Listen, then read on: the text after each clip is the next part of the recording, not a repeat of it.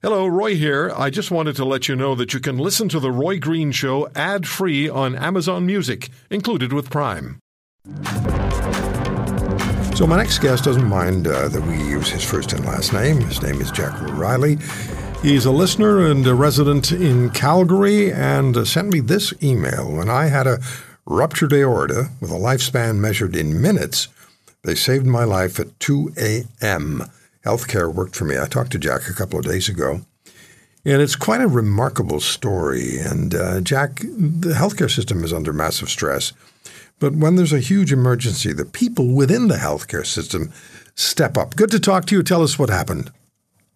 Well, I went to bed around 11 a.m. and started feeling a bit of a stabbing pain in my lower back, and it was unusual.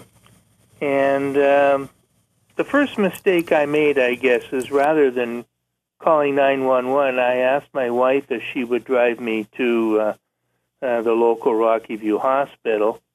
I think it would have been better if I had called 911, but anyway, got to the hospital.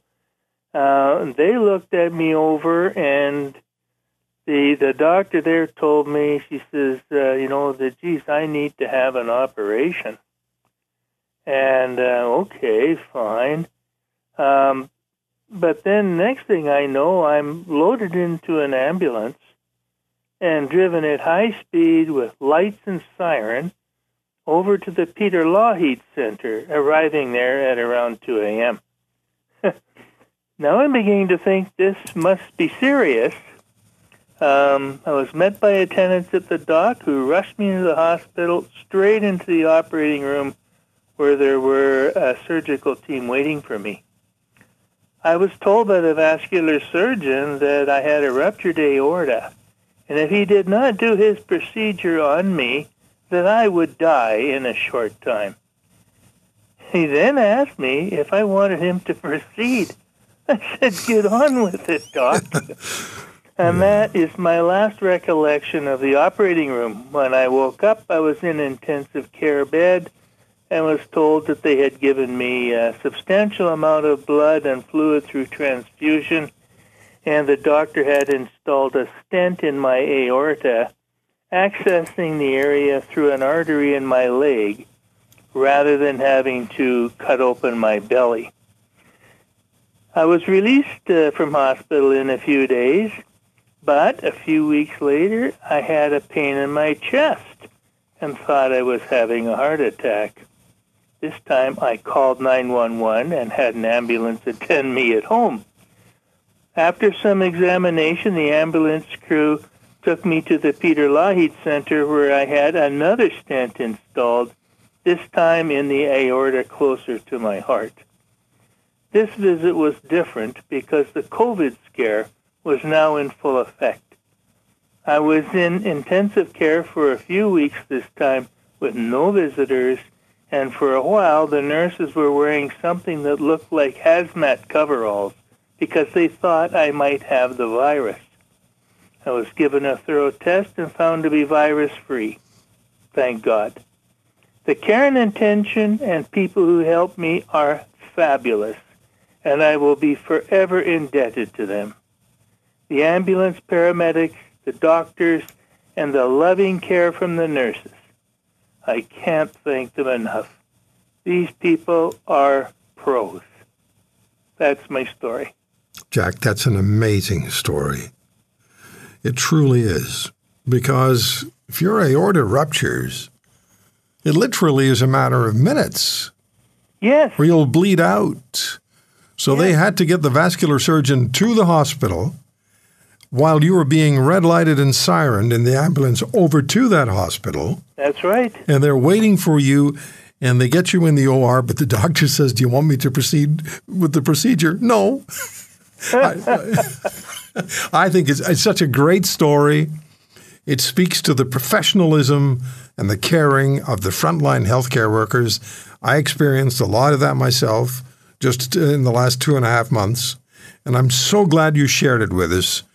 How are you now? Well, I am fine. More or less, I think. My vascular surgeon from the Peter Lougheed Center is keeping track of how I'm doing, and I'm scheduled for an additional CT scan this August. So they're keeping track of me, and I guess if they detect anything wrong, they'll fix it up. But I was noticing there's a few famous people who've had the same issue as me, but didn't make it. For one is Lucille Ball. Conway Twitty. No, I didn't know that. And even Albert Einstein. They all died from aorta ruptures. The key here is, the message is, don't ignore it. And you didn't. For sure. And you didn't.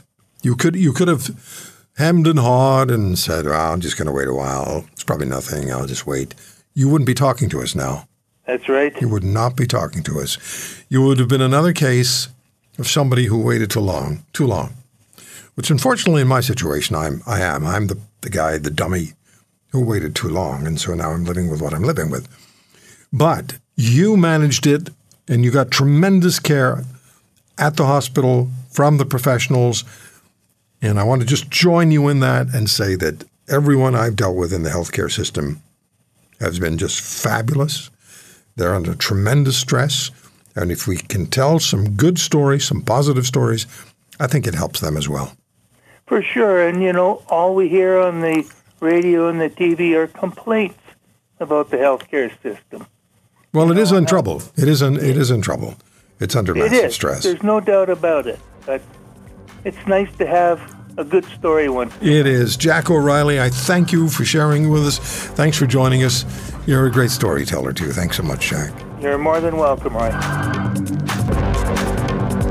If you want to hear more, subscribe to The Roy Green Show on Apple Podcasts, Google Podcasts, Spotify, Stitcher, or wherever you find your favorites.